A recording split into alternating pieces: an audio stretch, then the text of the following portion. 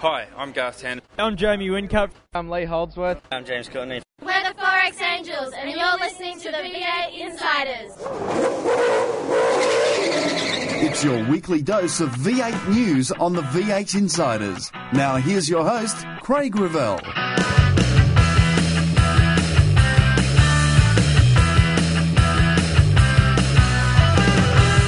Teams look to 2012. You always have to be careful about adding that extra car in because it can take away a lot more resources. And we find out why Paul Gover rates Scaife as the best ever. How do you compare a bloke now who's doing 30 rounds and then you look back in the Touring Car Championship days when there were 6 rounds? It's all coming up today as the red lights go out on another edition of the V8 Insiders. You've taken the V8 to the races. You watch the action on TV. Now read about them in V8X Magazine. V8X Magazine, dedicated to just one thing, V8 Supercars. Showcasing some of today's best writers and award-winning photographers, V8X brings you all the news and in-depth interviews demanded by today's V8 Supercar fans in one action-packed magazine. V8X, the #1 magazine in V8 Supercar coverage. Out now. This news update is brought to you by V8X Magazine.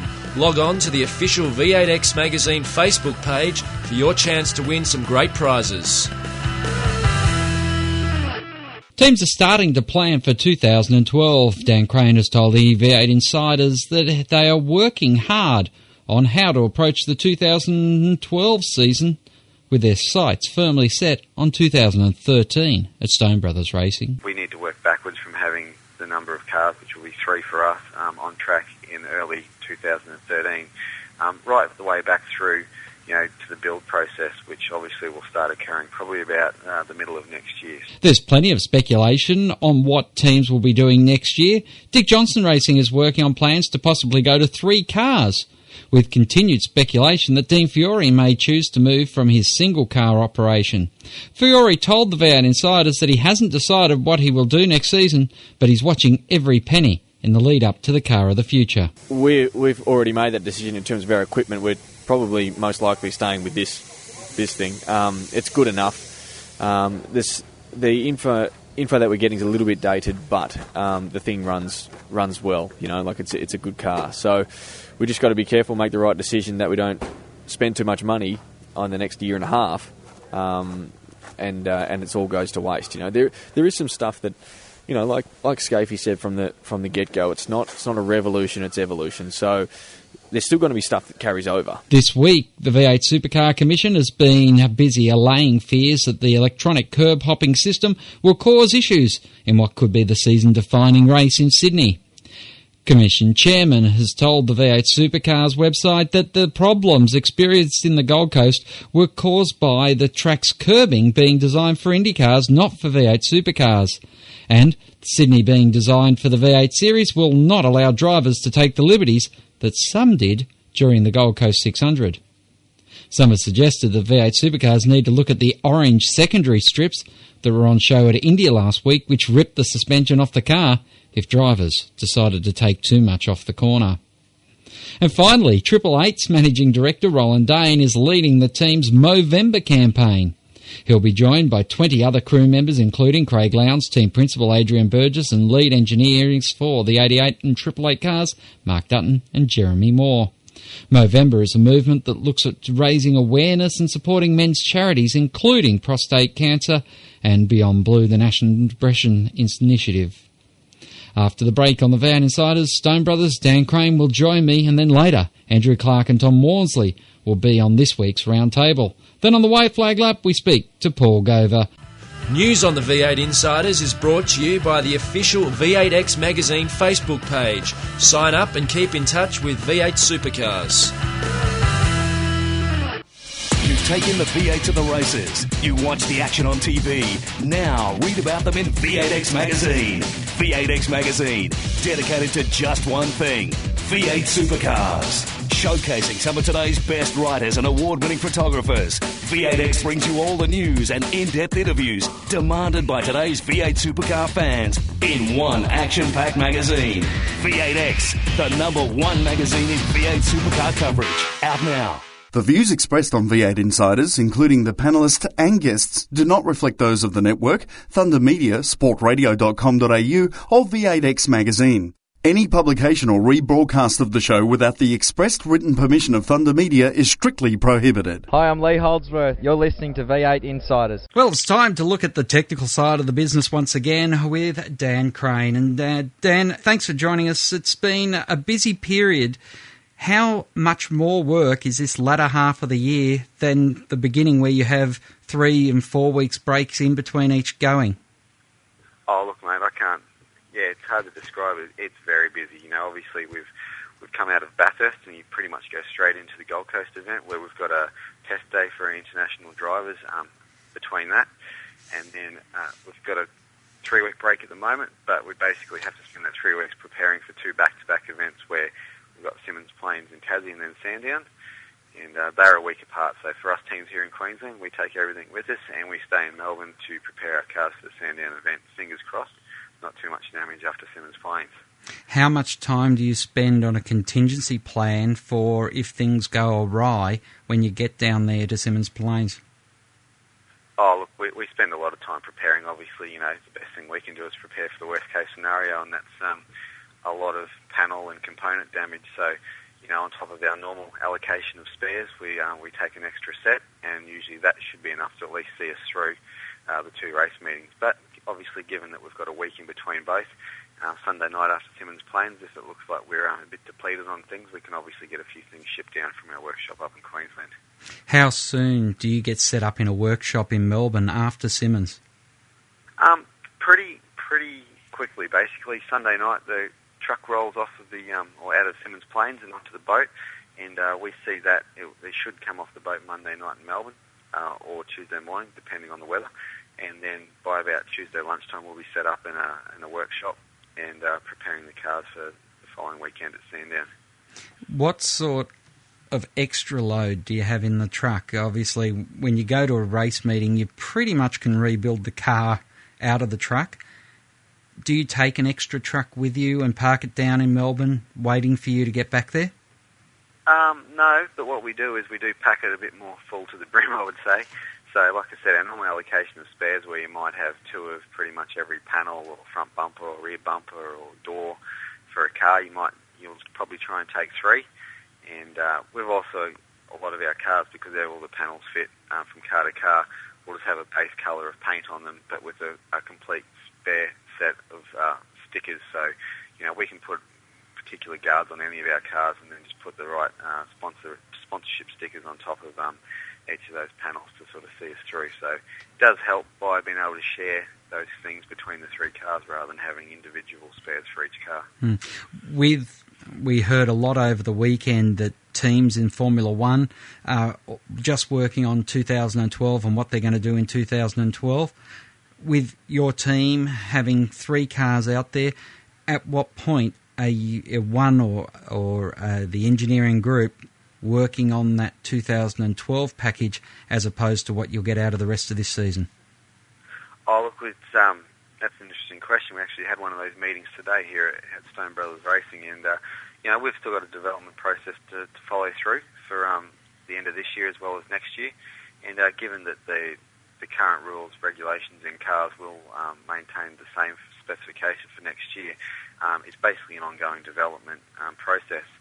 Where it gets a little bit tricky, obviously, we've got the implementation of the Car of the Future for 2013, and we need to work backwards from having the number of cars, which will be 3 for us, on track in early 2013, right the way back through, you know, to the build process, which obviously will start occurring probably about the middle of next year. So that adds a different dimension to our development program, because obviously we need to then offset some of our design and engineering resource from, you know, our current program onto the Car of the Future program. But obviously, you know, we're planning for that right now, and we should be able to integrate that into our operations quite easily. Well, Dan, always a pleasure to catch up with you here on the V8 Insiders, and look forward to speaking to you again as this year continues on. Fantastic. Thanks a lot, Craig. There's more on the V8 Insiders right after this. Controversy Corner is next when we return with more on the V8 Insiders. You've taken the V8 to the races. You watch the action on TV. Now read about them in V8X Magazine. V8X Magazine, dedicated to just one thing, V8 Supercars. Showcasing some of today's best writers and award-winning photographers, V8X brings you all the news and in-depth interviews demanded by today's V8 Supercar fans in one action-packed magazine. V8X, the #1 magazine in V8 Supercar coverage. Out now. To ask a question of the V8 Insiders, just email them at v8insiders@sportradio.com.au. Hi, I'm Craig Lowndes from Team Vodafone, and you're listening to V8 Insiders. Welcome back to the V8 Insiders. Joining us this week from V8X Magazine, it's Andrew Clark. Good evening, Andrew. Hey, Craig, how are you? And it's always a pleasure to have Tom Worsley on. Tom, good evening to you. Good evening, Craig and listeners.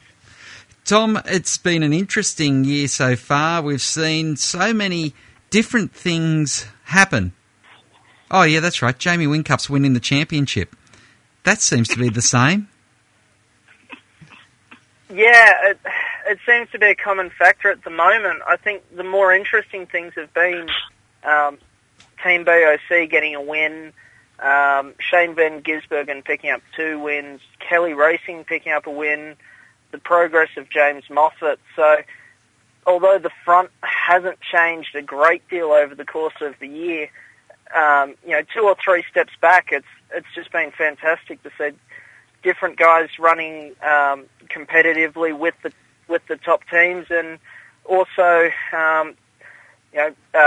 Ford Performance Racing struggling on the soft tyre and overcoming that on the weekend. So yes, it's been 2011's been the same as previous years, but it also has been a very different year. Andrew, you wrote the Scaife book, so it's no good asking you if you think drivers dominating through pure skill and being at the right place at the right time isn't the right outcome in motor racing. Oh, I think it's, history tells you that that's the case, doesn't it? Whether, you're talking Ayrton Senna and Alain Prost, or whether you're going to talk Peter Brock or Mark Scaife. I mean, at the end of the day, you can be the most talented driver in the world. If you don't have the right team, you're just not going to win races. And, history tells us that right now, and perhaps for the last 3 or 4 years, the team that's got its act together is Team Vodafone. But the interesting thing to me is to see a few cracks appearing in the armoury of the team of late. The muck up with Lowndes and the electrical system at Indy, the alternator problem for Whincup, which from what I understand could be related to the crash that Whincup had. So there's a couple of little cracks that are appearing there to say that it's not invincible. It's not the unbeatable force that perhaps we think it is. But on the whole, they just do so much of a better job than anybody else that if you're not in that car, then your chances of winning the championship are pretty slim. And, of course, they're doing it with a 2-car team, and we hear more and more that you need more than 2 cars to be competitive in this field, Andrew. Well, they do have more than 2 cars if you really want to get into it. They supply engineering support to a whole bunch of people across the board, whether it's, the Ford teams that they supplied to, like DJR and so forth in the past, or, through to the some of the engineering components that they build and sell off to other people. I mean, the only reason that you need more than 2 cars is if you think you need more than 2 blocks of advice on a given race weekend. And you're talking, 2 guys in Craig Lowndes and Jamie Whincup who have an amazing relationship with their engineers. And we saw a couple of years ago, Lowndes took a while to come to grips with his new relationship. But once they gelled, everything sort of started to work. So, I don't think you need to have more than two cars necessarily, and I think Team Vodafone is ample proof of that. You view that compared to Walkinshaw Racing, which has struggled for so long to manage 3 or 4 cars, and you think, well, which guys have got their act together? Tom, and 2 cars is not a hindrance. Tom, I guess the question is, do we want Craig Lowndes to win if we're V8 Supercars, or do we want Jamie Whincup to get his 3rd title? I think for the sport, it would be great to see Lowndes get another title. We've seen a lot of Jamie Whincup lately. Probably one of the best things last year was Jamie Whincup not winning, just because it did put a different face up the front for a little while. Unfortunately, he hasn't had the best season this year. But I think from a promotion point of view, Craig Lowndes to win the championship, at the moment it's just great seeing the two of them battle it out. It really is, isn't it, a two-race battle, even though mathematically you can bring 5 cars into the championship hunt. But I don't think anyone's looking further down the order than Craig Lowndes, 143 points behind. Oh, look, as you know, you can do anything with numbers and say this, that and whatever. The reality is, as it has been for a while, that there's only 2 guys who can win this championship, and it's Lowndes or Whincup. And it's going to come down to, at the end of the day, which one has that little bit of extra luck, which one of them doesn't have the bad luck. Can they recover from the errors and the mistakes that they make as drivers? And they will make mistakes because that's what drivers do. They're human beings. They make errors. Some errors are costly. Some of them land you in a wall. Other ones simply cost you a couple of grid spots. But it comes down to mental strength and who's got it. And I think what I love about this is that you're watching the two of them, and Lowndes and Whincup, and they come across as such different people. That they're Lowndes is the jokey, happy-go-lucky, and Whincup's the guy who wouldn't crack a smile at bloody Jerry Lewis was telling jokes in front of him. But at the end of the day, there is one thing which is very similar in the two of them, and that is when the helmet's on and the visor's down, they are as brutal and as ruthless as you will find as motor racing drivers. They have one goal, and that is to win. And that's what's so good about it. And the thing is, you can't say, one of them's going to win because their car's better, one of them's going to win because their team's worse. They're same cars, the same team, and this is great. Look, head-to-head, let's see it. Let's see it happen. And I'll guarantee you now that Big Hair Nev is sitting back thinking, God, can Lowndes win? Because think of the extra magazine sales that would bring us all. It is a bit like that. It's time for Gas and Go on the V8 Insiders. Gas and Go is brought to you by V8X Magazine. Log on to the official V8X Magazine Facebook page for your chance to win some great prizes. Gas and Go brought to you by V8X Magazine, the new edition, on sale very, very soon. And Tom Worsley, it is interesting. Are you joining Team Vodafone for Movember? Probably not for me. Unfortunately, I've got to be clean-shaven, but I love seeing high-profile teams get behind such a worthy cause. And, it's probably one of the topics that's close to all the drivers' hearts that doesn't get spoken about a lot. Clarkie, what about you? I don't think I'm going to shave mine off for anyone. I've got the goatee, I've had it for years, and, it's a hard one to come to grips with. I mean, I'll probably give some cash over the board if that counts. Of course, I need to start now for next Movember if I was any hope of growing anything. What about this? Do we need to put the Indian orange secondary ripple strips into the Gold Coast, Andrew? Not such a bad idea. I mean, at the end of the day, what happens up there, we don't have to compensate for Indy cars anymore, so I think we can be quite brutal with the curbing if we need to and deal with it in that way. And, I'd make the consequences. If you don't want people to ride over the curbs, make consequences for riding over the curbs quite dramatic. Let's forget about trying to pin who does and who doesn't, blah, blah, blah. You ride a curb, the good chance you're going to break a suspension arm or puncture a tyre or do something. And then we saw it years ago. Remember, the cars were running wide at Griffin's Bend coming out of the exit at Bathurst, and they kept on puncturing tyres, and they were blaming everybody under the sun. But the reality was, and the data told you, that it's because they were running wide onto the curb, and the curb had a little bit, they were hammering the curb. So, I'd make the curbs as brutal as possible and then watch them stay off them. Essentially, it comes back to the tyre, dangerous, and the extra ripple strip probably would be a solution to it that still has the same consequences. Disasters in the past. I mean, perfect Kelly down. Other things where people clipped the tyres, I think it was Brighty at Darwin, clipped the tyre bundle slightly, and it just so happened to be that the bolts that were holding the rubber wrapping around the tyre bundle were hanging out, and he cut a tyre on that, It's just such a stupid thing. I don't understand why in this day and age we're still putting tyre bundles down. I mean, God, it's 2011. Tom, Nick Percat wins in India. Will he win a drive in the main game next year? He had a great run at Phillip Island and a great run at Bathurst. I think we won't see him in 2012, but probably 2013 we'll see Nick Percat get a full-time drive. I just don't think he's quite there yet. Andrew? Oh, look, I don't think there's any great drive that I'd be wanting to go for if I was in his shoes. I think all the really good plum drives are sold. So you're better off doing a year of Fujitsu's and dominating, hopefully winning that. Yeah, maybe take another Bathurst with Garth Tander and see what happens. But, I wouldn't be giving up a plum drive like he to run at the back of the like Warren Luff, for instance. Mm. Paul Dumbrell, Andrew Clark, called Shane Van Gisbergen an oxygen thief. Is that a fair call on the young New Zealander? Well, it is, isn't it? You've got to love it when drivers are fired up in the heat of the moment. I mean, I think it's great. I personally do. I mean, it's a bit of a harsh comment on the Giz. I mean, I think the Giz has been terrific this year. No doubt at all. He is part of the future of the sport. Maybe PD's got a little bit of jealousy in there about the Giz fulfilling some of the promise that PD had that we never really saw until of late. But let them open their mouths. I love it.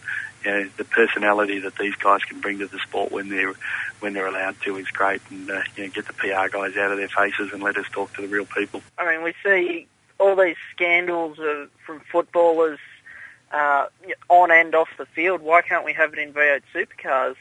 I think a little bit of freedom of speech and some raw emotion is a good thing, and I'm sure Shane Van Gisbergen will just brush it off and possibly say something nasty back, and that'll be the end of it. Well, we hope not. That's Gas and Go for another week here on the V8 Insiders. Gas and Go is brought to you by the V8X magazine. Log on to the official V8X magazine Facebook page for your chance to win some great prizes. Tom and Andrew will join us with more on the V8 Insiders right after this. Find out more about your favourite supercar teams and drivers when we go inside further on the V8 Insiders. You've taken the V8 to the races. You watch the action on TV. Now read about them in V8X Magazine. V8X Magazine, dedicated to just one thing, V8 supercars. Showcasing some of today's best writers and award-winning photographers, V8X brings you all the news and in-depth interviews demanded by today's V8 supercar fans in one action-packed magazine. V8X, the #1 magazine in V8 supercar coverage. Out now. Hi, I'm Shane Van Gisbergen. You're listening to V8 Insiders. Welcome back to the V8 Insiders. Tom Worsley and Andrew Clark joining me, Craig Revell. And guys, we've seen the calendar. My question to you is now, what formats do we want to see each of these rounds? Clarkie, do we need to have wholesale changes in the way the races are run? I think you've got to be careful with that. I mean, remember they went and changed the rules a couple of years ago to get rid of rounds to have individual races because they said that's what everybody understands. So I think if you're going to go back now and say, well, what do we do? We've got the confusion of 3 races in Perth. We've got a couple of other oddities that might appear. I think, you just got to give it consistency. I mean, Formula One's been running the same format now for as long as I can remember. It's a 2-hour race or 320 kilometres. Bang, there it is. There's your format. And I got to love it, and it works for them because everybody knows week in, week out what they're getting. NASCAR don't run a race on Saturday and a race on Sunday. I don't know any other really good class in the world that does it. And I kind of liked it a few years ago when they just did the one big race on the Sunday, the 3-hour type race on a Sunday, and turn Saturday into qualifying day, and get the cars on track as much as possible for qualifying. So maybe we fiddle with qualifying, but I think go back to something simple with it. I'd probably go back to the round system. I used to love going out to Oran Park when I was growing up and seeing qualifying, top 10 shootout, race 1, and then if I wasn't able to get out on Sunday, watching 2 races. And the problem with this year is there's a few format changes through the year which confuse things. If they lock it in now for next year and don't change it, that's fine. I just think if you've got a Triple Crown, keep it with 3 races and not have qualifying as the top 10 shootout counting as the crown, and just make it simple for the fans so it doesn't need Mark Larkin with the whiteboard to explain just the race format. I guess that's... But the other thing that's silly about it is when you hear them talking about, the Homebush 400 or whatever it is, it's not one 400k race, and we don't credit the round win, and the round anymore, yet the whole hype and the whole PR stunt around these things is based around, the overall length of the two rounds, the way it used to be. So, you can't have your cake and eat it too. You either want rounds or you want races. I personally don't like the race things. I like the round wins. I like to have a round winner from the weekend rather than two race winners, and I think it's something that's been a bit missing. Interestingly, statistics on round essentially, sorry, Andrew, essentially you still get your race winners, but you've also got the added bonus of striving for that round win. I think that's where the support categories have got one up on V8 supercars. And the important... I also don't like this, the two pole position qualifying things on the weekend and all that kind of stuff, I mean, I love my stats, I love my numbers, and everything's skewed now, like when Mark Skaife gets overtaken for number of pole positions, who cares? Because, you get two pole positions a weekend now, so, do they really count all that much? And how do you measure all the other bits and pieces? Like I think, it's okay to say, let's evolve, let's keep growing, let's see what we can do next. But let's not be stupid about this thing. People have watched and followed car racing for a very long time in this country, and for a very long time they've had round winners, and they don't have that anymore. And I think it's odd. I mean, I personally would want it back. It is amazing, isn't it, that they've made this change because it's easier for the media to get onto it, where in actual fact the Saturday race winner gets Jack, and on Sunday all you're talking about is Sunday, and you're talking about the points in the championship. So it's a double whammy, because if you get 30 seconds through the news package on Saturday night, that's all you get for winning the Saturday race. Yeah, and I think at the end of the day that's the reality, is that, they wanted to do this because they said it was going to give us all of this sensational coverage on Sunday and Saturday night news, but it doesn't do it, because you can't fool, the non-motorsport media. I mean, I think, a lot of motorsport media I see in the press room, you can fool a lot of them, but the normal media, you're not going to pull the wool over their heads. They know, and they still concentrate that, race day for a V8 supercar, race day for motor racing anywhere in the world pretty much is a Sunday.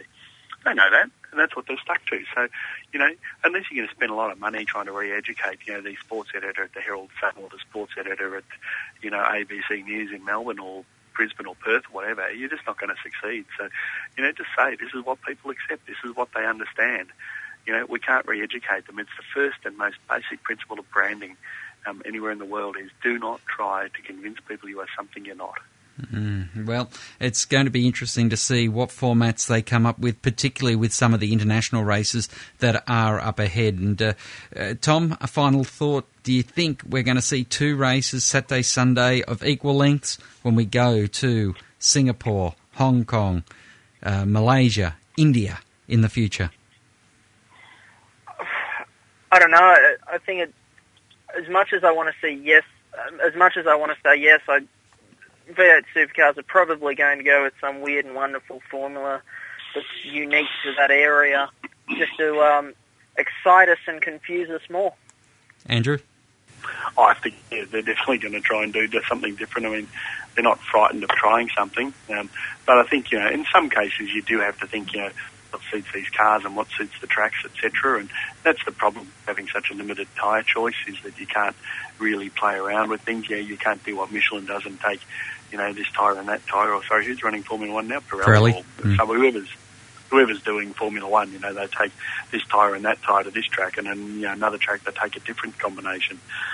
We don't have that luxury, so we can't say, at Barbagallo, for instance, that if we take the soft tyre, then we're going to end up with, with a big bowl of jelly on our wheels at the end of it. So let's do this, and then we'll run three shorter races because we can't make the tyres last. I think, you kind of back yourself into a corner in a sense with some of these things. And then you look at it and you say, well, if we go to Singapore, as support to the Grand Prix, when we race in the day and they race at night, what's going to suit the format for that, because you've got to work around the Formula One scheduling as well for that. So, there's all these sort of things to take into account. But, I think that, it's very much the kiss for me. Keep it simple. Don't fiddle too much. Don't try to be over-engineer this thing. Just keep it really simple to understand, especially. And I say this, you need people to be able to understand what is going on very simply. And you also need to have it simple so that the people back here who are trying to watch it at 2 o'clock in the morning can understand. Andrew Clark and Tom Worsley, it's a pleasure to have you on the show once again this week, and look forward to speaking to you both very soon. Not a worry. Talk to you soon. Thanks very much. You take in the V8 to the races. You watch the action on TV. Now read about them in V8X Magazine. V8X Magazine, dedicated to just one thing, V8 supercars. Showcasing some of today's best writers and award-winning photographers, V8X brings you all the news and in-depth interviews demanded by today's V8 supercar fans in one action-packed magazine. V8X, the #1 magazine in V8 supercar coverage. Out now. Hi, I'm Rick Kelly. You're listening to V8 Insiders. On the White Flag Lap, we speak to Paul Gover on the best 40 touring car drivers of all time. For years I've known you as a newspaper man, but of late you're getting into the book world a bit harder and harder with the history of V8 supercar drivers. Yeah, when you get old you get a bit more perspective, so you're able to do these things. ABC Books rang up and asked me to write something about the best touring car drivers of all time, and I was pretty chuffed to be asked, so that's what we've ended up doing with a book about the 40 best, well, in my opinion, best drivers since the dawn of the touring car era. It's interesting because these things are so subjective. You ask 20 people, you get 20 answers, but generally most people agree with that 40. Yeah, I did. I had my own 40 and I only changed 2. After I rang about 10 people, some ex-racers, some journos and things. And the advantage I have is because I'm 56 now, I've actually seen most of those. Well, I think I saw every one of those guys race in periods. So, and that helps you a lot, put things into perspective and stuff. The hard part, once you've got 40, is to try and narrow it down, which is something I did later on with the book. Of course, the questions that's always asked, and I'm sure you've been plagued with it, who was 41? Jim McEwen. Interestingly, because there are a lot of people I've told they were 41, like my good mate Brad Jones. Oh, mate, you missed out by 1. Oh, Neil Crompton, you missed out by 1. But if I had to put one bloke in, even though he didn't race V8s, it'd be Jim McEwen. He was amazing back in the Norm Beachy sort of Ian Gagan era, and ironically, just after I'd committed to do the book and it was all locked away, I met Jim McEwen for the first time in probably 25 years at an AMG Mercedes Drive Day at the Grand Prix this year. These sort of books, we see the history of V8 supercars, Gordo's book. We're seeing a lot more drivers releasing books now. One, of course, you were involved with Jamie Whincup. But the early touring car drivers, their histories aren't as well documented. Their legend is out there, and it's got that great Greek tradition of people telling stories. But we haven't done a lot of documentation of the general scene, and this is one way of getting that record for posterity. Yeah, well, that was one of the reasons I wanted to do it. I mean, it would be really easy to write about 40 recent blokes, but it's about people like Norm Beachy, about Gagan, about Jane.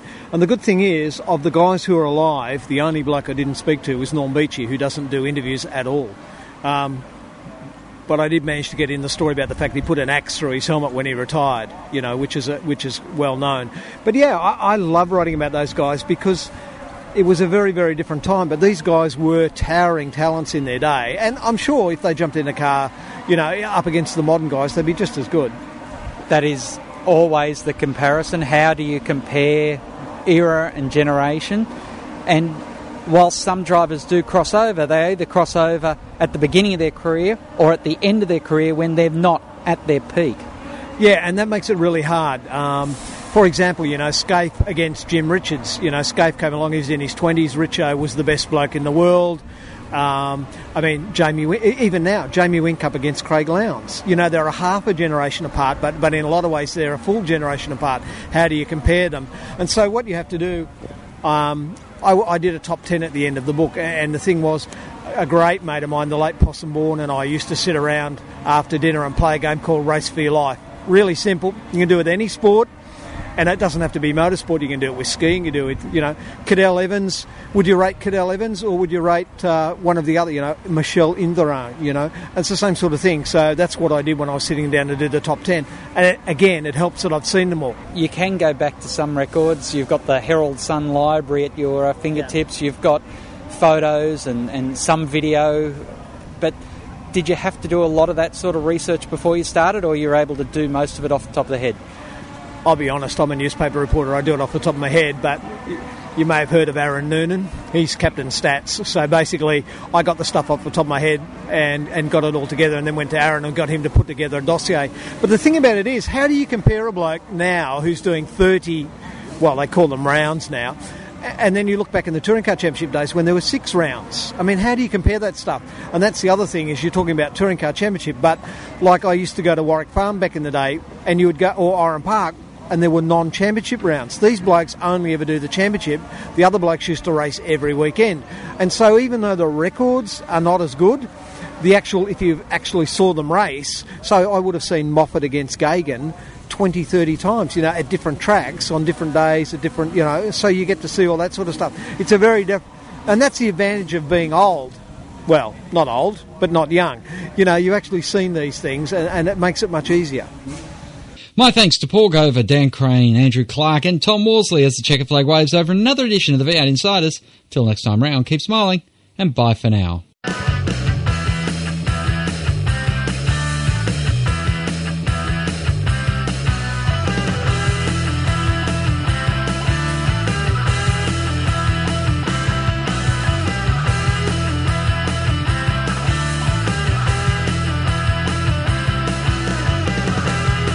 Join us next week for more V8 Insiders, only on v8x.com.au.